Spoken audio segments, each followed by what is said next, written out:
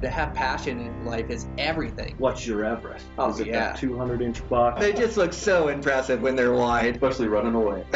Welcome to this week's episode of Eastman's Elevated. It's like a think tank for outdoor activity. Sounds exactly like my hunting. Just always thinking about it, always trying to evolve it and make it better. Here's your host, Brian Barney. Hey, what's happening, guys? Got a brand new Eastman's Elevated for you. So this week I have on Jeff Nemec from the Eastman's Predator Pro podcast. So we talk over predator hunting. We talk over hunting wolves, hunting coyotes, some of the off-season stuff you can do. We talk about calibers and accuracy. We talk about the AR platform.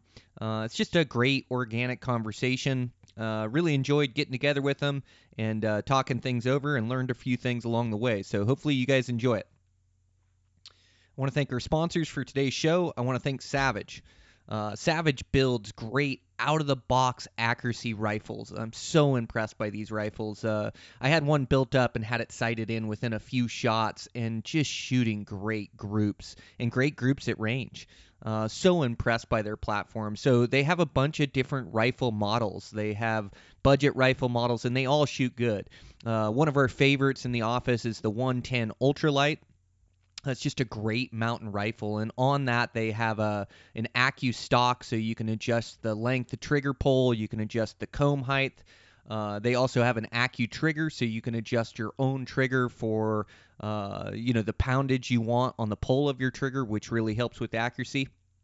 So you can do all that with the 110 Ultralight, but they have a bunch of different models you can check out on their website, a bunch of different price points, and they're just great out-of-the-box accuracy rifles. The things just shoot. So if you're in the market for a new rifle, make sure to go check them out over at Savage Arms.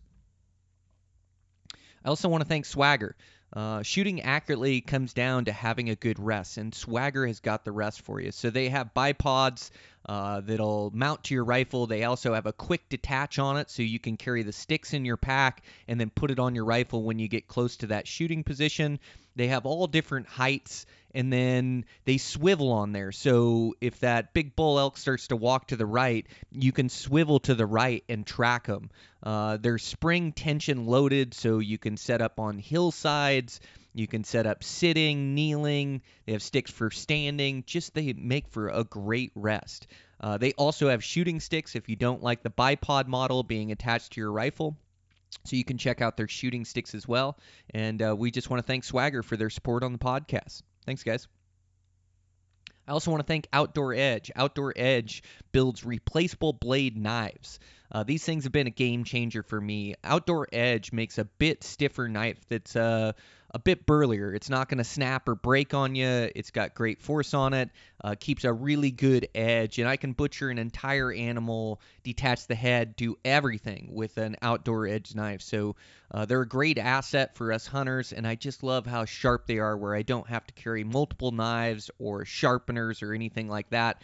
I can just change out the blade, because like those elk hides are so thick that butchering an elk, it's tough to do with one blade. It gets dull cutting through that thick hide, and so then I can just change out a blade, and I can butcher an elk with 2 blades, 3 blades, and always have a sharp knife, which also keeps me safer, that I don't have to force it. So they make a great product. If you're in the market for a new replaceable blade knife, make sure to check them out at Outdoor Edge. I also want to thank CamoFire. CamoFire is one of the most addictive apps out there. They have 80 new hunting deals that come up every 24 hours. You get great discounts on great gear.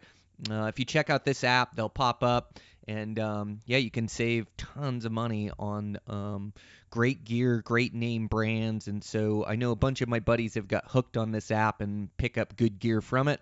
So if you're in the market for something new, make sure to check out CamoFire. I also want to thank Black Ovis. Been using their game bags this year and been checking out their site. They got all the top name brands in there. Everything you could need for your hunt. They have great deals in there. I was really impressed at the savings you can get on a lot of their stuff. And also they have great promos. They do a points reward system where 1 point equals $1. You get those points on purchases. You can get them on reviews and then spend that on your next purchase. They also have the Arrow ID, which is a great program. And we also have a promo code there. So If you put in the code Eastman's or Elevated 10, you'll save 10% on your order. So 10% saves a bunch of money. But yeah, I just want to thank Black Ovis for their support of the podcast. Really appreciate those guys. They're all hunters in there. Like I say, all the top name brands, great deals. It's an internet retail store. So if you're in the market for anything for this hunting season, make sure to check them out at Black Ovis. All right. And with that, over there at Eastman's, you can check out that Mule Deer School. Really proud how that came out. A bunch of videos, sure to cut your learning curve by years in a couple weeks' time, walking your way through these videos. Absolutely everything I know about mule deer hunting. We also have Dan Bakar and Guy Eastman in there. I just saw something go across my feed. Guy Eastman just killed a heck of a good muley buck, just a really deep forked one. But yeah, he's in there as well. He does the rifle section for us. I think he came out really good. So check that out. You can just search Eastman's mule deer course and that'll pop up. I think it's a great value for the money. You can also check us out Beyond the Grid, our internet TV show. New episodes dropping all the time. I'm not sure exactly. Is it one a month? I think it's one a month we drop in there. But they come out on Saturdays. You can check that out on YouTube, also on the Outdoor Channel. And then check out our magazines, Eastman's Bow Hunting Journal and Eastman's Hunting Journal. With that, let's get into this podcast. Jeff Nemec from the Eastman's Predator Pro podcast. I'm your host, Brian Barney. Eastman's Elevated. Here we go.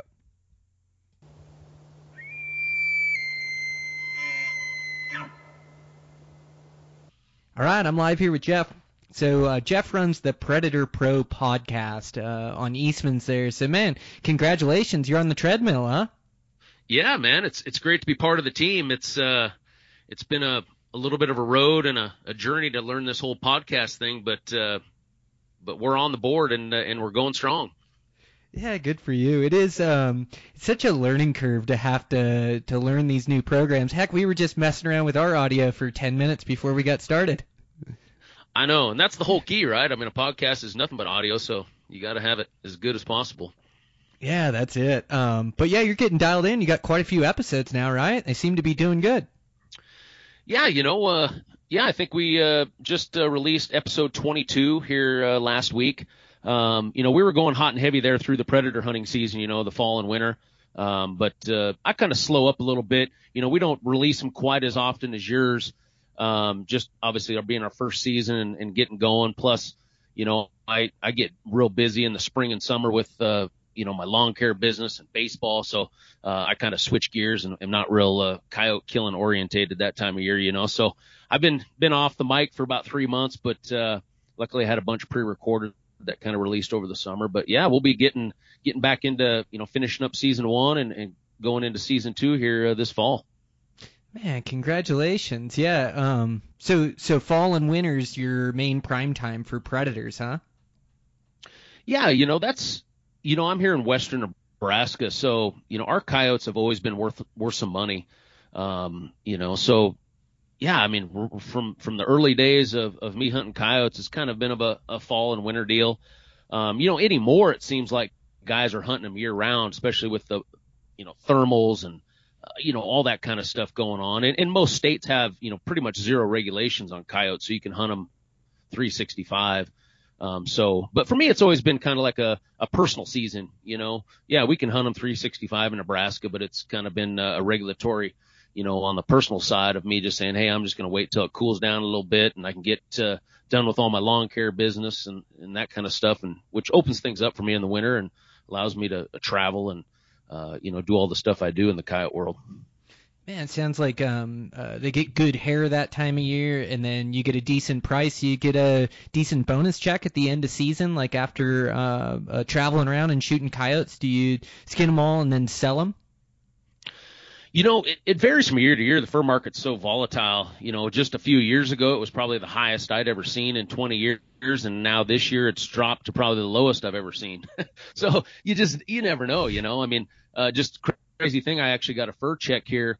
A buddy of mine, I've actually never skinned a coyote in my entire life, which shocks a lot of people. I mean, I've killed thousands of them, but, I've never messed with that. I've usually either just sell them whole on the carcass to a fur buyer or have some buddies that'll put them up for me, and I usually kind of go 50-50 on them when they put them up and we send them off to auction, kind of a deal. But just actually got a fur check from a big fur auction up in Canada, and I think I got an $11 average on finished coyotes, which is absolutely terrible. When you think about the time you put into putting up $11 doesn't even, it's about $3 an hour kind of a deal, so wasn't greatest, but better than nothing, I guess.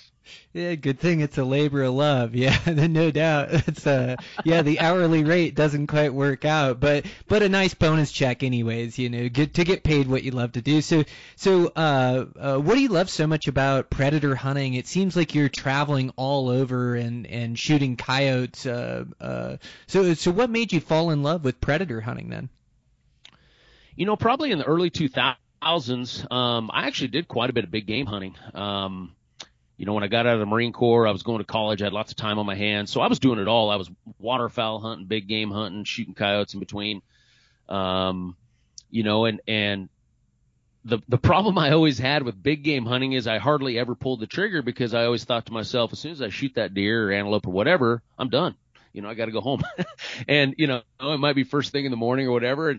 And the thing that always appealed to me about coyote hunting was, I can plan a full day, sun up to sundown hunt, and I don't have to stop after I kill one. I can try to shoot as many as we can that day and just put the pedal to the metal all day long, put together a plan all day long and just go after it and spend an entire day or a couple days or whatever my trip may entail, instead of being like, oh, if I shoot right now, my trip's over kind of a deal. So that's what's really appealed to me is the fast pace travel.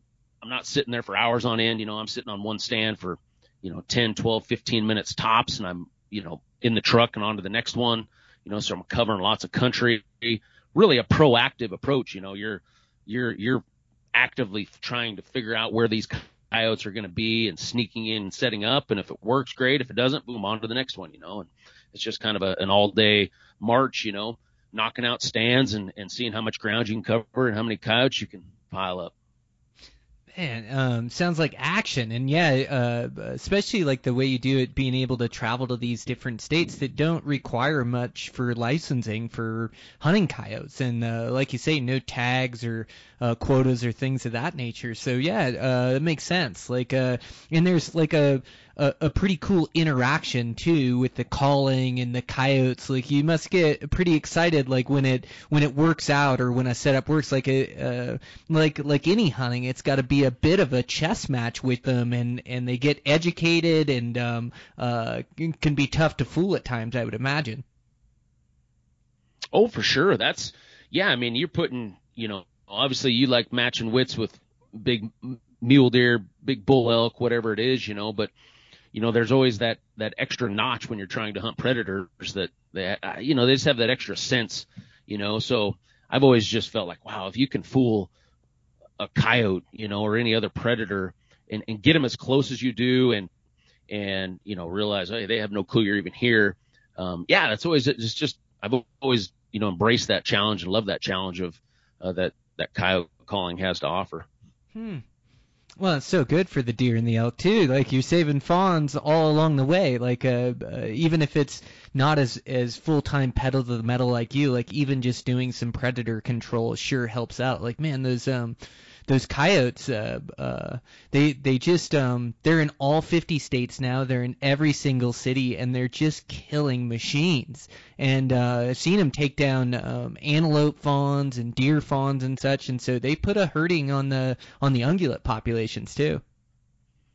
Oh yeah, and I think there's been quite a bit of research done, really as far as predator management goes, and the time of year you do it's probably pretty crucial, at least from the things that I've read and looked at, killing coyotes off in the fall, probably not going to impact the deer and antelope populations as much as if you do it later in the, late winter, early spring, when the fawns are getting ready to drop, because obviously, what is there, maybe a 2-week period probably after the fawns drop that they're probably the most susceptible to smaller predators like coyotes. Mm-hmm.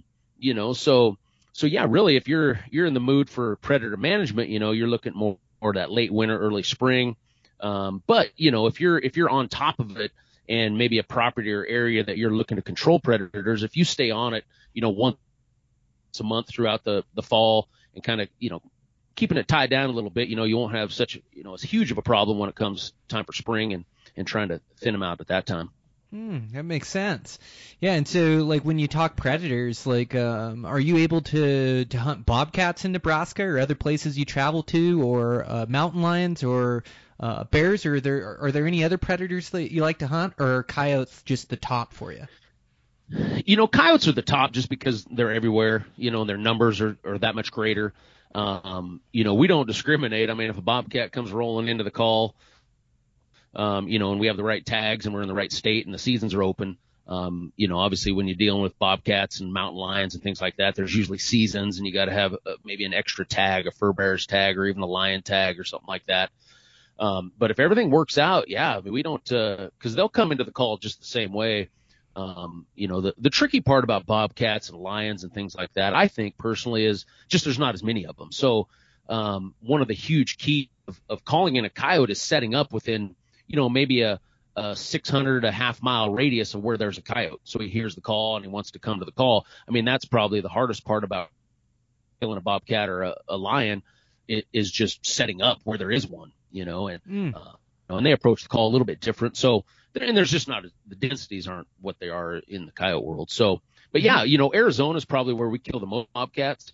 We do have them in Nebraska. Over the years, I've probably only ever called in 2 or 3 bobcats in Nebraska. I have called in, bobcats in Wyoming. Down in Kansas, there's quite a few bobcats down there. But yeah, it's cool. It's kind of like the bonus, you kill a lot of coyotes. And when a bobcat comes rolling in, they're not very smart, at least in my opinion, compared to a coyote.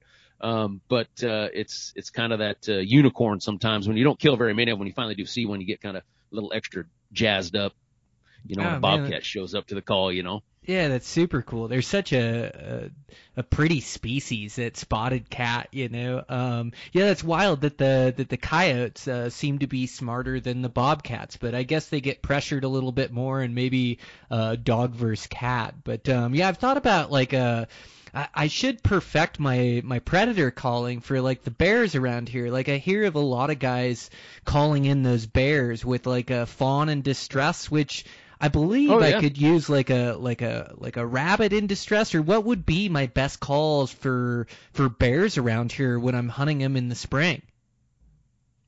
Yeah, I would think some sort of fawn. I bet you could even call them in with a rabbit distress, to be honest with you. I often think sometimes does a predator really know that that's a rabbit in distress or a fawn in distress, or is it just recognize that it's something in distress and it could be a possible easy meal? I really wonder that sometimes, can they really decipher what that is, So a lot of times I don't worry too much about what it is, other than it's just a distress of some kind. So, but yeah, I've heard of guys, pulling that off with the bear. So yeah, you could definitely pull it off. And with that distress call, it's like a real hyper, like a scream, just right, like something really in distress and excited, right? That's how you call. Would you do it with a mouth call, or would you get an electric call, or how would you do it? Well, it'd probably depend. I mean, especially when you're talking big game like a bear, the state regulations would probably dictate whether you could use an electronic call or not. Oh, copy. Okay. If I could, because obviously, you can't use electronic calls for elk, in a lot of states, even deer, so, but if you could, by hands down, I would use electronic call just because they're real sounds. You have a remote capabilities where I can get the sound out away from me. And now whatever you're calling is hunting the call out there, they're hunting the sound coming out of the speaker, not you kind of hiding off in the sidelines, waiting to ambush them when they do show up. If you blow a hand call, then they're coming right to you, which is exciting in some points. But now, there's a better chance for that predator or whatever you're hunting to see you, to get straight downwind of you. That's what those predators will do sometimes, is they'll circle downwind to use their nose. And once they smell you, it's usually over. So, yeah, if you can use an electronic call for whatever it is, I'm a huge proponent of that. Yeah, I'll have to check the regs. Oh, that's wild. So sounds like that electronic call is the way to go. Being real sound, set it up away from you. The coyote comes into that. So that's what you're using a lot of times for these coyotes, is you have that electric call with a remote that you like. Yeah, I mean, it's wild, the technology that are in these, electronic calls now. I've been fortunate enough to work with a company called Lucky Duck for the last 5 or 6 years, and a good buddy of mine, Rick Pillet's, kind of developed the entire sound library on this thing, and it's all real animal sounds, great coyote sounds. The distress sounds are really good for coyotes, rabbit, bird distress, and, mouse distress, whatever you want to call it. But, coyotes get smart really quick. So later on in the season, you start talking about, those late winter months, especially if you're out there wanting to do some predator control. Now guys have been hunting, all your big game guys are done, November, and they're kind of looking for something to do all winter. So a lot of them then will pick up the predator hunting come December, January. So by the time you get to, late January, February, guys have been pressuring coyotes quite a bit. And, I like to say, you get one crack at a coyote, but once you mess it up, meaning you call in that coyote, you either shoot and miss, or he gets downwind and smells you and runs off, and you don't kill that coyote, he might be 5 or 10 times harder to kill. That coyote's just naturally going to be a little smarter and wiser at that point. So, once you get to the later part of the season, you need a few more tricks in the bag to kill coyotes, and that's where a lot of the coyote vocalizations and the coyote fighting sounds and the coyote pup distress sounds and, just the wide variety of sounds you can find on these electronic calls nowadays, that's really where those shine, late season when you're trying to trick some of these coyotes that have been pressured now for 3-4 months.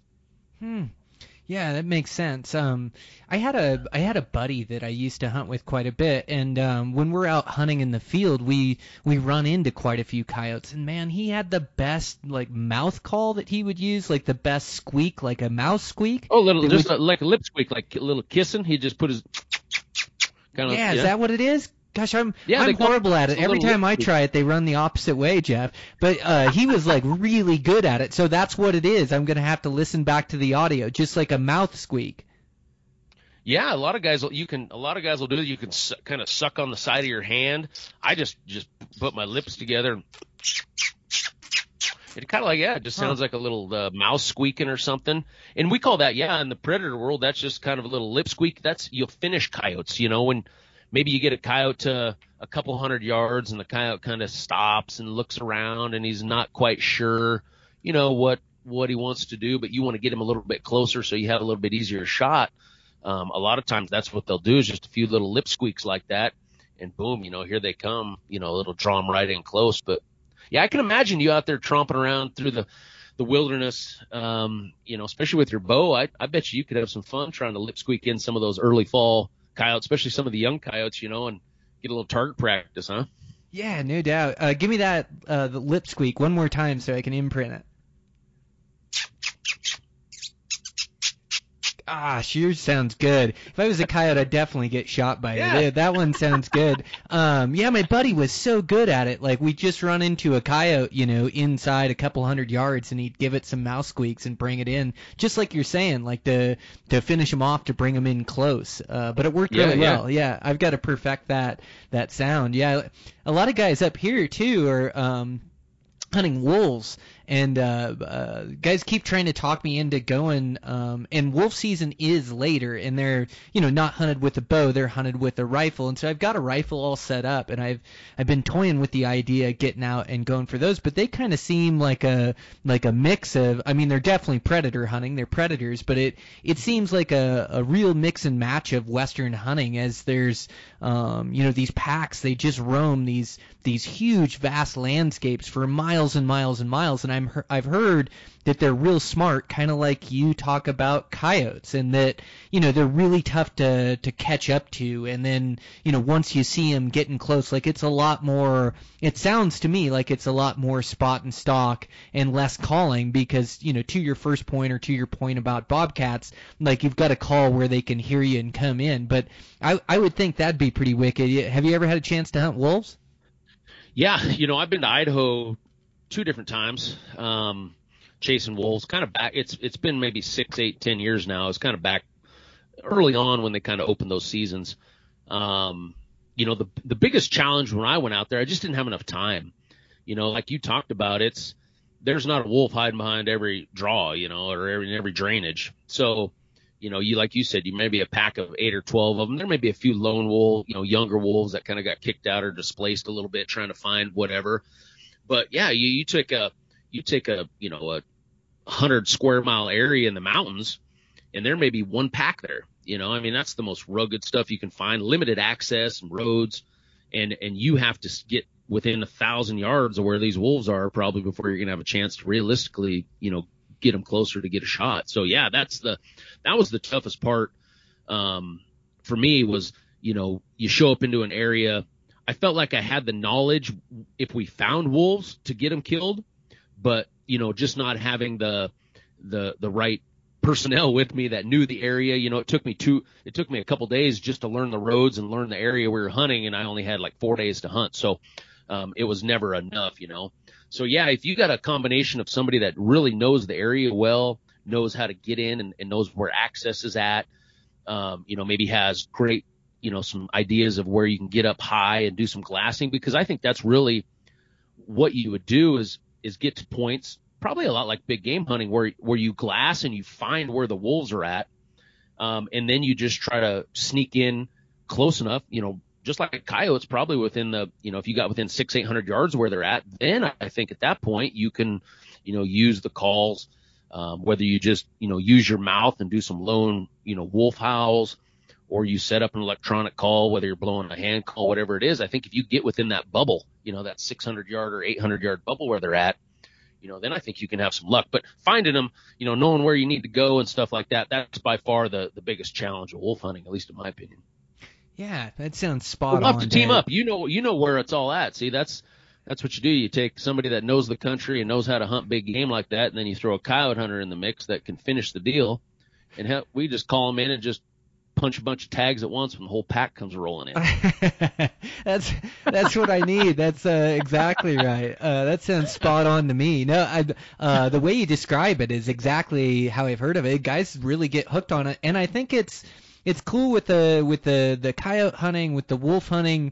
It's there's so much talk about the crowding nowadays, in the public lands, but it's nice predator hunting. Like, you almost have it all to yourself. I mean, there might be another wolf hunter or two out in the valley, but it's just not as crowded as big game hunting. And so you get to go have this wild experience, in this country, and probably a lot of why you like coyote hunting. Like, how fun to travel from Nebraska down to Arizona. That's worlds different down there in that desert habitat and hunt those coyotes, and so fun in those winter months like you're talking about. Like, I love going down there, and I hunt like the Sonoran desert mule deer that are really heavy, dark horns, low densities down there. And then also I got hooked on hunting Coues deer for 5 seasons or so, where they're, the success odds runs about 3% with a bow and arrow, but you get like the best rut season, and you get like the best dates and the best locations, the best units every year, so yeah, for me, like, a lot of the fun of the Western hunting is just traveling to these different habitats. And then, there's always the challenge of dialing in that habitat, just like you talk about Idaho for wolves or Arizona for coyotes. And now you've been doing it long enough in so many places. Like, you've built this really good predator hunting skill set. Like, you've honed your instincts and skills through experience. And so now you can probably go about any place and kind of dial in the predator hunting, which is really cool. Yeah, and that's key. That's just like anything, you kind of learn the areas and you, just understanding what you're hunting, whether it's mule deer, elk, coyotes, just really understanding the animal, what they're looking for, what kind of habitats they prefer. Yeah, that's really the key. But I have a funny story for you. You brought up being down there hunting those Sonora mule deer and stuff. We were down in southeast Arizona hunting, and we were filming for the YouTube show we do, and we didn't realize. What's the show, Jeff? It's called The Last Stand. Right on. YouTube? So, yeah, on YouTube. Yeah, we cool. just put out our 4th season. We'll be getting ready to start filming for season 5. But anyway, we're down in Arizona getting ready to shoot all these coyotes, and we failed to realize that it was opening weekend of their mule deer season. Oh no. So it was kind of some checkerboard public land kind of stuff, and we show up there, and there are mule deer hunters everywhere. And so we're kind of freaking out, thinking, oh man, this is really going to screw up. And we're hearing shots ring out, all day long, guys hiking around in their orange. And of course we're not wearing orange because we're coyote hunting. So we're in full camo. So we're a little nervous about that. And we ended up killing 16 coyotes and a bobcat on camera that day. And it was the craziest thing. We had guys driving down two-track. We're on stand calling coyotes, and just over the hill behind us, here comes an ATV and a truck rolling down the two-track like 200 yards from us, and we have a coyote coming to the call on a run, and he doesn't even look over there at the trucks. And, one of the craziest stands we made is we shoot this coyote, and a second coyote is kind of coming out of the mesquite brush, and he kind of circles around, and we get him to come right back in. We shoot him, and we pan the camera over, and like 200 yards, there's an ATV and a truck just bouncing right down the road, just because of all these hunters. And, we would drive down a two-track, and there'd be 13 or 15 fifth wheels, campers and camps all set up, and we just drive in, half mile back behind where they were camping and set up and make a coyote stand and kill a coyote, So it was like they could care less about coyotes, and that's all we were there for. But yeah, it's all the beauty of hunting public land and, and getting the seasons all screwed up like that, not knowing exactly what you're doing, especially when you're not a big game hunter and you're not really following that kind of stuff, Got to roll. Man, that's wild. Sometimes. That is some action, and just shows like those coyotes can carve out a living right around humans, can't they? Like it doesn't even bother them much to be a half mile away from these camps, because they have to smell those camps and know they're there, but they just don't spook off. Like they're able to like survive and go undetected like around these humans and kind of avoid them. That's pretty wild. Yeah, it is. It's always fascinates me. Sometimes you think coyotes are the dumbest thing you've ever seen, and other times you're just fascinated on how smart they are, So never fails. There's all types of coyotes, I guess. Man, that's super cool. I bet that's fun capturing those on film as well, especially doing 4 seasons. Like filming's like, like anything we're talking about, right? Like any of the hunting. But the more you do it, the better you get. And like I always thought, gosh, I do the coolest adventures. If I could just capture those on camera, I'd make for the best films. And then I get home and I go through my footage and start organizing it, and just don't realize how to tell a story through the footage. Or they turn the camera on me and I freeze. I forget how to talk into the camera. It's like, but it takes work and it takes time to really develop those skills and what you need to capture, to be able to condense that time and show that experience or show that adventure. So it's like it's definitely a learning curve like anything else. So I'm sure 4 seasons you probably picked up some tricks along the way, huh? Yeah, we've been fortunate, with we've had a production company the whole time, so they send a couple camera guys each hunt. So, early on I told them, I said, I'm tired of the videos where you see the guy flipping off the safety and all the reenactment stuff after the fact. I said, I want this to be real time. If you don't get the video in real time, I said, then we're not going to use it, and I told him I wanted 2 camera angles, because a lot of times in coyote hunting, it can happen fast, and you don't know if the coyote's going to come in from the left, the right, straight out. You're kind of hoping, you kind of always set up to kind of funnel them into the right area, but ultimately a lot of times it's just a wild guess where they're going to show up at. And so we spread out sometimes if we have multiple hunters. And one guy may see the coyote and shoot it, and the other guy never even saw anything, So, I told him with getting a couple different camera angles, we can get stuff. And that's really what we've done. And, we've had a couple sets of camera guys. The first guys we had were with us for 3 seasons, and they actually went and worked for Meat Eater now. So, that was kind of exciting for them, but they did a phenomenal job for us. They captured just some incredible coyote footage that, nobody had ever seen really. And then we just started working with this new production company, in season 4. And so they're taking they're getting used to it. Everybody that's ever filmed coyotes said it's the toughest thing they've ever filmed, just because of the speed and how fast the coyotes come in, and they don't stand there forever. They may stand there for a second or two, and then they're moving, and you got to stay on them, and it's sunny, and you're trying to find them in the viewfinders and stuff like that. So it's a challenge for those camera guys, but they embrace it. And when we finally do capture something pretty cool, it's always awesome to rewatch it and relive it, Man, yeah, that's super cool. Yeah, some really skilled guys, like skilled behind the lens. And then, It's always this conundrum. It's like, would you rather have somebody really skilled behind the lens or somebody that really knows how to hunt? And it's like, well, I'd really like to have both. Like that seems to work good, but it is like you get some of those photo guys, and sometimes they don't have the best hunting skills, or they move at the wrong time, or they just haven't learned all those nuances to them coming in. And there's nothing worse than having a cameraman screw it up. Although it is nice that I can put the blame on somebody else every once in a while. Oh, yeah. That was where we're at with this group of new camera guys we had this year. I mean, these guys are phenomenal camera guys. I mean, they shoot commercials for John Deere, and I mean, you name it. They shoot for movies and TV shows. I mean, these are like professional camera guys, but they'd never really filmed a bunch of hunting. So it's been kind of fun working with them and kind of showing them coyote hunting, because they weren't coyote hunters at all.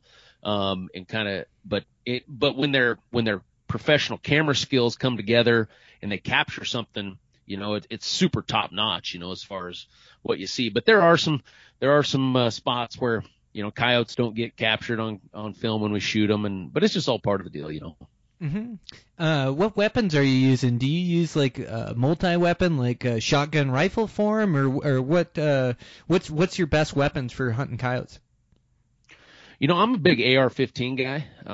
I've been shooting AR-15s at coyotes since 2004 when that first Clinton ban was lifted. I've always liked it. It's in the 223 platform, so it does the 223 for coyotes. In my opinion, it's pretty dang good. But there's a lot of great options: 22, 250, 243. There's a ton of these Wildcat calibers now, that have come out over the last 5 or 6, 8 years too.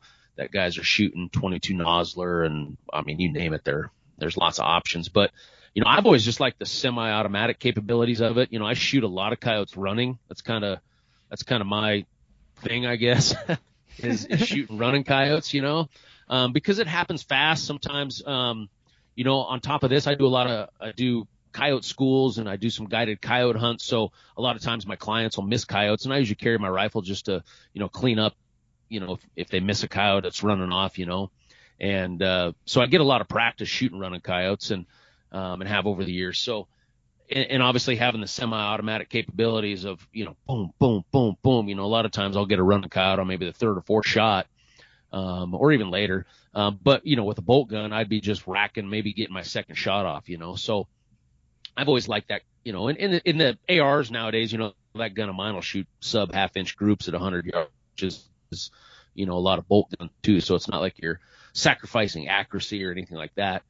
But yeah, that's kind of my go-to. We do shoot a lot with shotguns, especially when we're in Arizona and some of that thicker country, even some of that sagebrush country, like in Nevada, Idaho, Wyoming, where you lack a little visibility, or the brush is a little bit taller than the height of a coyote. A lot of times the coyotes will get on you fast. And, anytime that can happen, a shotgun's just a great, tool for coyotes, because they'll come running in to the call and they'll be gone just as fast as they were there. And it's hard to try to get them in the scope, when they're just running by at 30 yards going, 30 mile an hour. So a little bit easier to kill them with a shotgun, in those situations. So yeah, we do a little bit of everything. Yeah, that AR, man, you got that thing shooting. I've got like a new one I'm messing around with, and I haven't found that kind of accuracy with it yet. So like, what's your range with that thing? Are you like trying to get them in a couple hundred or in? Like, it shot pretty good for me, but definitely not that sub half inch. And I was also just sighting it in, but I got to clean it out and then go out and shoot it again and see what kind of groups I can get with it. But you're saying like you're getting incredible accuracy with that 223. Are you messing around with ammo, or pretty much thing just shoots? I've been pretty fortunate. Hornady developed a new round for the 223 here. I don't know, maybe 5-6 years ago. It's a 53 grain VMAX. And before that, I'd shot 50 grain, ballistic tips, VMAXs, 55s, hollow, messed around with a lot of different, bullet types and weights.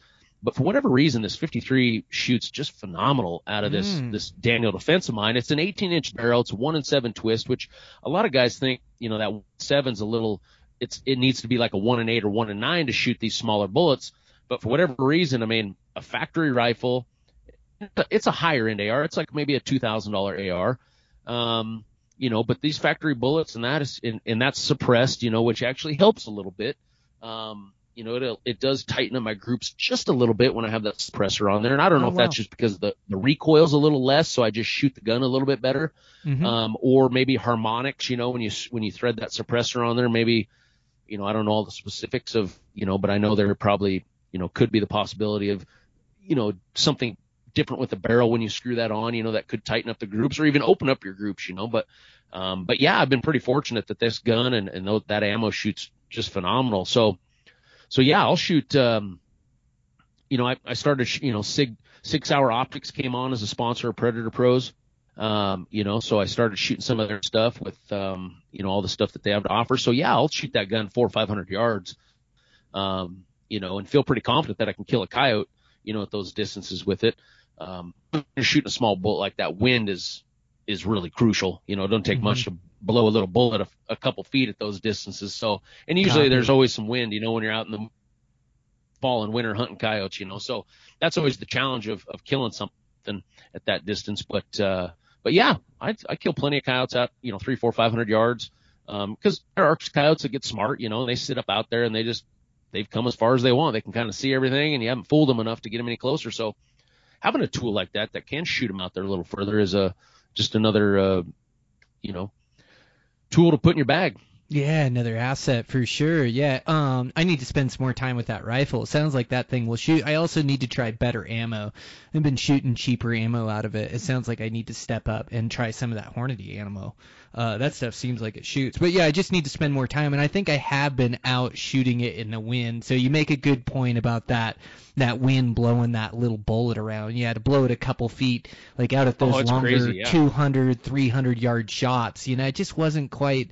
I just haven't got the groups that I think that gun should shoot yet, but I also haven't spent enough time with it. And it's easy to lay down with a bolt action rifle with some ammo that I know shoots and put in a good group. So yeah, I think I just need to mess with it a little bit more. But it's great to hear that with that 18-inch barrel, the 1-in-7 twist, that you're getting that kind of accuracy out of it. Yeah, it's been great, and a lot of guys have kind of followed along in my footsteps and kind of used the same setup. And I get messages from them, on Facebook or Instagram or whatever and theirs all shoot, really the same. So yeah, it just takes, just like anything, sometimes you got to mix up the ammo, especially if you're a reloader. A lot of guys will spend a lot of time trying to find the right recipe that shoots the best in their rifle. And it's no different when you're trying to shoot factory stuff. If you're not a hand loader, buy, different, brands, different, bullet types, different, bullet weights and see what shoots the best. Yeah, well, and also, like, I begin chasing my tail a little bit, too, because I'm shooting that gun, and, of course, it'll shoot, there's so much ammo through it that I end up getting a hot barrel, and then a hot barrel does not shoot accurately, and I'm shooting in wind, and I'm trying to sight it in, so I just got to spend more time and then open up my wallet a little bit and get some of that good ammo. Yeah, that's where guys do get themselves in trouble with these ARs. I noticed that just being around ARs for a long time and just watching guys shoot them. When they go to the range, they'll pow, pow, pow, and then put a couple clicks on there and then pow, pow, pow, as fast as they can shoot rounds through it. Before they know it, they might have shot 15 rounds through it in a minute, and yeah, by then your barrel's hot. Obviously you don't have a cold bore zero anymore. Everything's just different. So yeah, it takes a little more patience when you're shooting an AR at the range to try to get it right, because you got to force yourself to sit there a little bit between rounds so you don't get the barrel so hot so fast. Yeah, it's exactly it. Yeah, I got to get these guns out and shoot them again here. I got to get that AR out, and then also the shotgun with slugs. I've got hunting in thick grizzly bear country this year, and so definitely making sure that I'm dialed in with my pistol. That it's pretty much my self-defense. Out in the mountains bow hunting, to have that in this, because we get multiple attacks every year from these grizz bears. They can be pretty gnarly, so definitely got to have like my head on a swivel. So I've been practicing all my shooting drills from all the special force and shooting instructors I know, that are teaching me how to draw better. Well, I shot so I hunt those black bears with my bow, and through hunting them the last 15, 20 years, those things, they're pretty gnarly themselves. Like, you shoot a bear with an arrow, and it's just different. It's probably like a coyote. Like, they don't run like an ungulate. Like, they roar like a lion and bite at the arrow, and they're instantly pissed off, And so, like, I shoot these black bears and you're in close. And so, I've been charged by a couple of them. One, I put a second arrow in, like 5 feet away from me. And the other one, I put a good arrow through his lungs. And he wasn't, like, charging me to try to kill me. He was trying to make a death run and get out of the spot he was at. But the way the country I kind of shot below him, and this draw filtered him right to me. And so all of a sudden, I had to throw my bow on the ground and draw my pistol.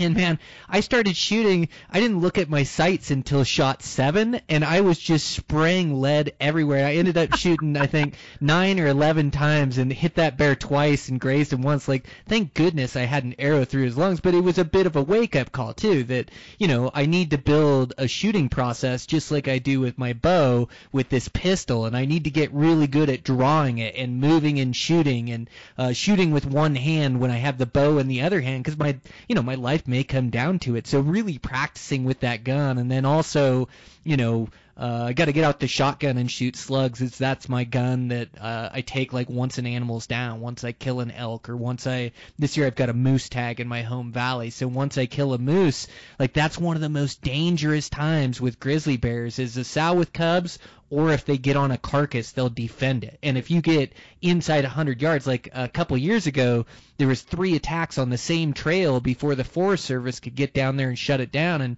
And that grizz bear had claimed an elk carcass and then was just attacking everybody that walked up the trail, as soon as they got up there in his range. So I definitely need to get out shooting more, and with the shotgun, pistol, and then also take that AR and dial that thing in. But I'm super stoked that you told me you're getting that kind of accuracy, because I was just a little bit bummed the first couple times out shooting it, as I just haven't been able to dial it in yet. But just like you said, it's like anything. You just got to work with it and, work with the ammo, find what that gun likes, because these guns, they do, like most guns have a specific load that they like, and even not being a reloader, like you said, you can try out different factory ammo, and you can find one that really matches up well with the gun and shoots it really well, and that goes for all guns, I believe, don't you? Oh yeah, another thing I was gonna tell you about that. What type of trigger do you have in that AR? Because that's a huge thing with ARs too, because you get such a massive variety of triggers. You have your mil spec. If you buy an AR that's probably in the 600 to maybe even 1200 range, it's a probably going to Springfield just have Armory one. I'm not sure what range it is for cost, but I think it's up there, like probably the 1200 or 1500 range, I would think. Gotcha. So it might have a better trigger in it, but a lot of ARs just have your standard mil spec triggers in them, which are like an 8 or 9 pound pull. Like okay. If somebody told me your bolt gun had a 9 pound pull, what would you do? You'd be like, yeah, right, Right. But that's just what, obviously it's just hard. It's hard to shoot tight groups with a 9 pound trigger pull. So, yes, you can drop in aftermarket triggers. I mean, the trigger in my gun is a Geisley 2-stage trigger. So, it's like a 2 pound Geisley, you say? Geisley. Yep. Geisley. Yeah. And there's a bunch of them out there nowadays, aftermarket triggers, but and mine's a 2-stage. It's a lot of guys don't like the 2-stage because there's like 2 pounds of slack or 2.5 pounds of slack that you pull out of the trigger, and then once it gets tight, then it's like a 2 pound pull from there, which is good, which is what you want. That's like equivalent to a good hunting rifle. It's probably going to be somewhere in that 2 to 3 pound range, a good bolt gun anyway. Wow. Can you put that 2-stage trigger in any gun, or is that just for the AR platform? No, yeah, you can drop it in. I don't know if they make 2-stage triggers for bolt guns or not. Yeah. Well, I know you can light lighten them like an AccuTrigger, kind of, similar to that, where you pull the slack out a little bit, and okay, now I know as soon as the damn thing's tight, it's going, So, but yeah, a lot of guys, if you haven't shot them a lot, it kind of, guys don't like them. But you can get just a straight up, 2.5, 3 pound, Timony or something like that to even drop in ARs as well, which will obviously help you, get better groups out of your gun. Jeff, I like that two-stage trigger, like the next level shooting, like after shooting a bow for so long, bow execution, it's not about getting the pin where you want it and going now. Like it's getting the pin where you want it, and then it's, pull, or squeezing until that shot breaks. And so it forces you to let your aim float where you want it as you execute your shot. And as the more I shot with bows, like the better I got at shooting rifles. The worst habit with a rifle is to like find where you want to hit and jerk that trigger. I've seen more guys miss more easy shots by jerking that trigger, and everybody gets so excited. And I've seen really good rifle shots that then don't execute correctly on animals. And so like that two-stage trigger seems perfect because you like set up to the shot, you take that slack out of the trigger, and now you're live to go, and you can just let that thing float as you squeeze the rest of those 2 pounds out that trigger and get that surprise shot. I think that's so important for accuracy. So is that something you've trained yourself with these coyotes? And there is a time to punch a shot for sure. As they're running, you're squeezing shots off. But is that something you practice with those coyotes with your trigger? Yeah, so I was in the Marine Corps. I did a lot of shooting there with my MOS and things like that. So, got a little extra training there. But yeah, I've messed around with a lot of different triggers. Early on, maybe in the mid 2000s, I did a lot of long range shooting, so, Wow. Back then it wasn't crazy like it is now, but, there wasn't all these programs and scopes and stuff. We were doing a bunch of different stuff. So yeah, we were shooting 1,000, 1,200 yards at that time, not crazy distance like they're doing now, but yeah, with these ARs, I think it's just, my biggest thing too, and I think this is more so than just maybe working that trigger, is using the same gun. And it's probably the same with a bow or anything else.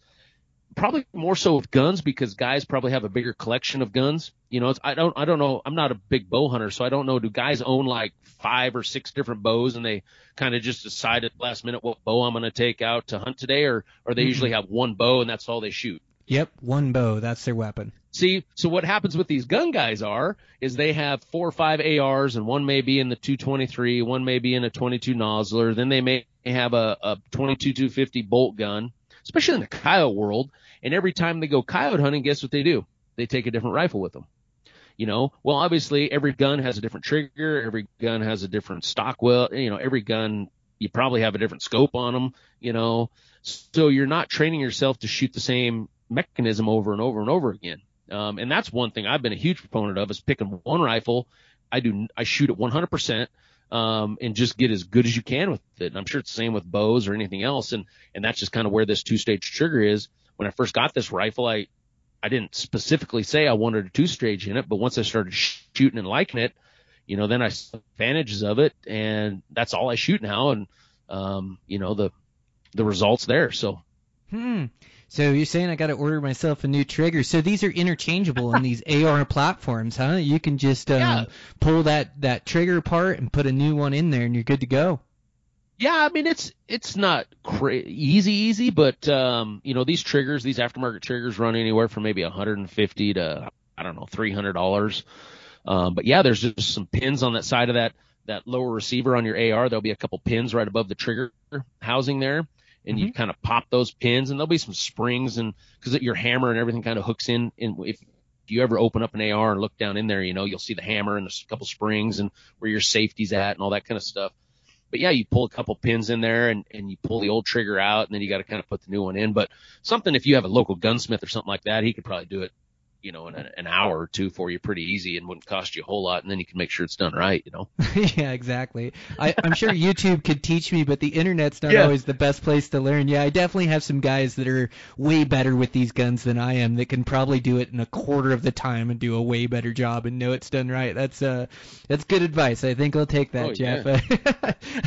Yeah. But yeah, man, that's wild. There's so much to it. It's your scope setup on that thing. What are you using for a scope? So you said you have the Sig Sauer on there. Is it like an open, red reticle on it, or and then what power do you like to shoot on, or do you like a variable power, or what do you like for a scope?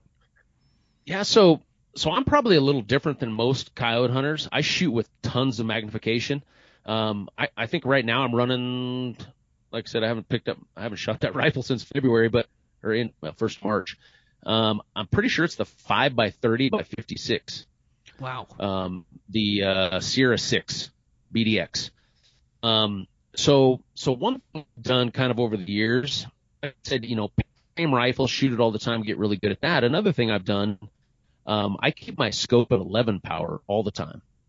And, a lot of guys ask me like, wow, that's a lot of magnification. It doesn't matter if the coyote's at 40 yards or, 250 yards, that's where I'll keep it. Now, if a coyote checks up out there at 200, 300, 400 yards, that's where I really like the magnification, to zoom it in. Because a coyote's a small target. I mean, you're looking at, maybe 8 inches, kill zone, if that. And a lot of times we're sitting on our butts, so we're using the Swagger bipods, so it's not like we're laying in the prone, having a super steady shot. So, I like to zoom it in on that kind of stuff, especially those farther shots. A lot of guys don't, but one thing I found over the years by keeping my scope at 11 power, it's really helped with my running shots. And what I mean by that, if I'm constantly, and you can kind of, maybe if you're listening to this, you can kind of visualize it. If let's say a lot of guys will turn their scopes way down low, like whatever the lowest your scope will go, a lot of guys that coyote hunt will do that because they think, okay, if a coyote comes running in, I want as big a field of view as possible to try to find this coyote because he's moving, and it's not easy to find something in a scope as it's moving, especially if you don't shoot a lot. But if let's say you're sitting there with your scope on 3 power and a coyote's out there running at 150 yards, well, the coyote in a 4 power scope is just smaller, obviously, right? As opposed to if you had your scope on 10 or 11 power, the coyote's going to be bigger. Now that distance also too between your center of your crosshairs and where that coyote at is going to change, whether you have it on, let's say you want to put a 4-foot lead on a running coyote, okay? That's going to look different if you have it on 4 power versus 11 power, correct? Oh, I see. Yep. So and a lot of times shooting running coyotes or making running shots is all instinctual, at least in my experience. It's not something I sit there in my head and kind of calculate as a coyote's running. Oh, okay, I need to do this. And, you don't have time for that. It's just your eye has to read, what you think that distance is. And you have to allow your crosshairs to get out there in front of that coyote, whatever you think that is. Well, if I'm constantly changing my magnification all around and shooting running coyotes at different magnifications, well, my eye is not getting trained, right? Because that distance is always changing between the coyote and the center of the crosshairs because, if it's a wider field of view or a closer field of view. So what I've done is just keep my scope at 10, 11 power, all the time. And then that sight picture is always the same. And it basically is trains your brain, to the right holds, and something kind of weird, but it's kind of one of those things that's really hard to explain. I showcase it a lot, and we'll show it, on a board and stuff. You can kind of draw it out and stuff like that. But if that makes sense, so yeah, maybe more magnification. That makes complete sense, Jeff. Yeah, that was really well explained. Yeah, no, I understand completely. Yeah, that makes sense. It's going to make your instincts better. And a lot of this, like you say, you don't have time to think, 3-foot lead or 4-foot lead. You're reacting to it and leading that coyote. And a lot of it's on feel and on these instincts that you've honed through experiences. And so, your hold, depending on if he's 50 yards or 150, to have that same sight picture and kind of know what the size of the coyote is, and then instinctually be able to lead that coyote whatever you think you should. I can see where that'd be way advantageous for shooting those things, and especially on the move. That has to be the highest degree of difficulty. Yeah, I mean, shoot and run. I get tons and tons of questions about, because when we're filming the show, I'll shoot a lot of coyotes running and stuff like that, and I get a lot of comments about it, and people want to know how to do it, and I'm like, I don't really know how to teach running coyotes. It just takes tons of experience, shooting, because it's 3-dimensional essentially, because not every coyote is running perfectly left or right. They may be quartering away at some degree. Running, they may be running straight away, they may be running away up a hill or down a hill, or so it's really weird. It's like a 3-dimensional thing. Your eye has to really triangulate that at super fast speeds to try to figure out, where do I need to get that crosshair, to shoot, because there's sometimes, a lot of people I think underlead coyotes. I mean, a coyote on a dead run's going 40 mile an hour. So, back in school when we're all there and they do those things, you can actually figure out, if a coyote's running 40 miles an hour, and your bullet's going 3,000 feet per second, how many how much time does it take your bullet to travel 200 yards? And then you figure how much ground does a coyote cover running 40 miles an hour in that same time. And, it may be 12, 15 feet lead on some of these coyotes. And that's, and that's like maybe 200, 250 yard shots. So a lot of people underlead coyotes. It's crazy how fast they can cover ground, So, I mean, there'll be a lot of times I'll have the coyote will be clear almost out of my sight picture, field of view. That's how far it leads, some of these coyotes take. But it's cool when there's nothing better than watching a coyote just cartwheel on a dead run and come to a complete stop deader than a doornail, at a couple 200-300 yards. I mean, that's it doesn't get much better than that. Man, that's super cool. Well, yeah, you'll have you ever been up here to Montana hunting coyotes? A couple times. Been up. My dad grew up in southeast Montana around Alzada and is it Ekalaka?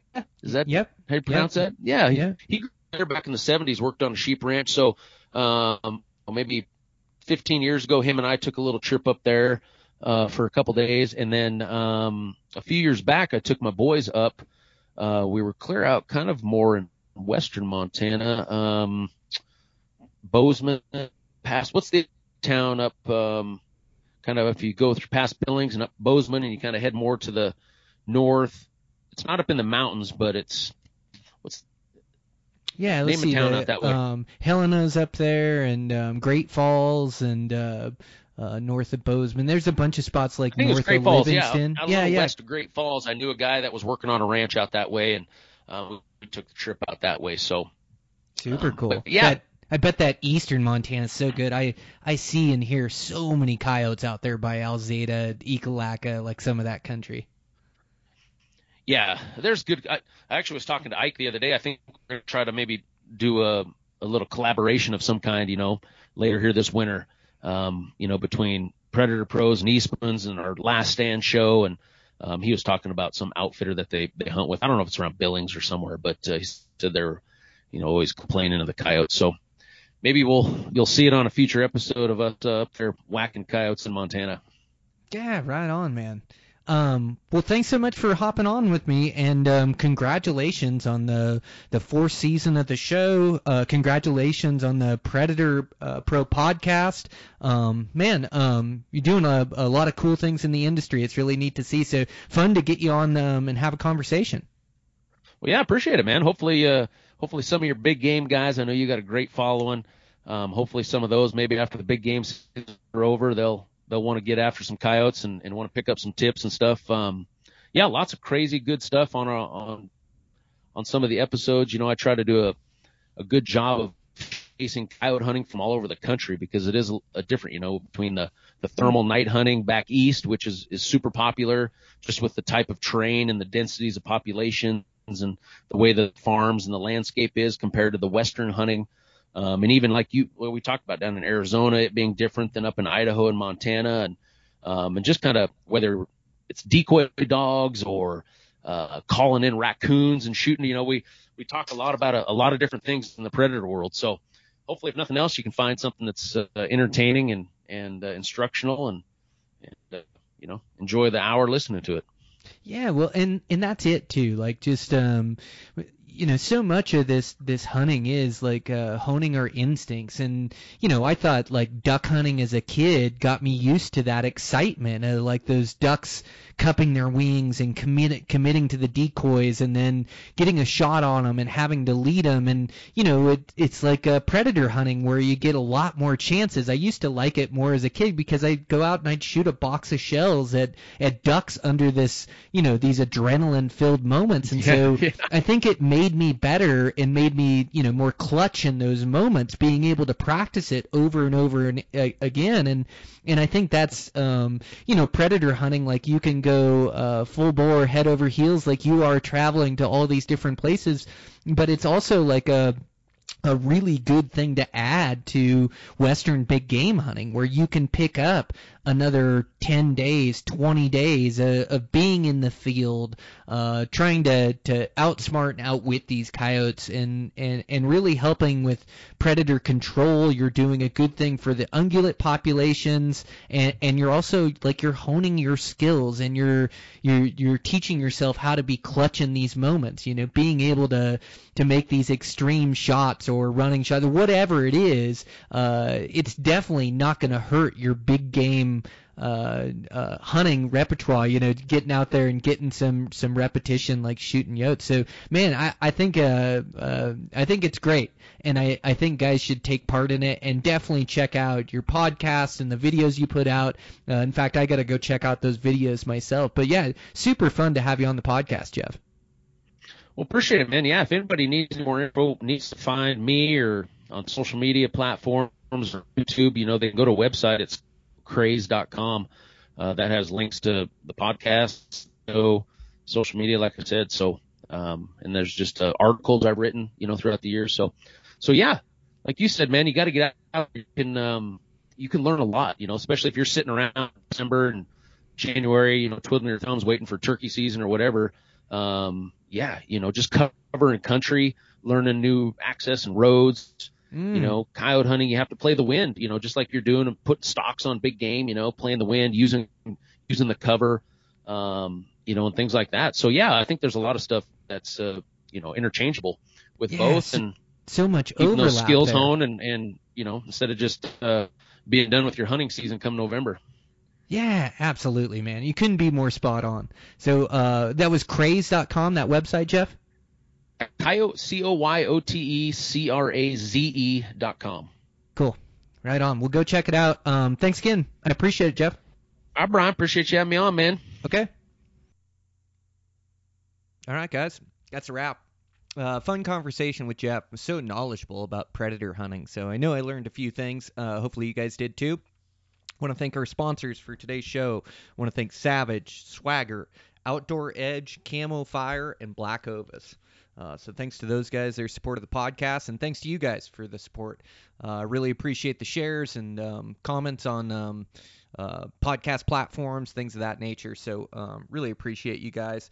Hopefully you're having a good season. Man, I'm just trying to catch up to a moose here. It's been a real challenge. So probably have close to 20 days in, and no big bull to show for it yet. I did see one last weekend. I had this epic day.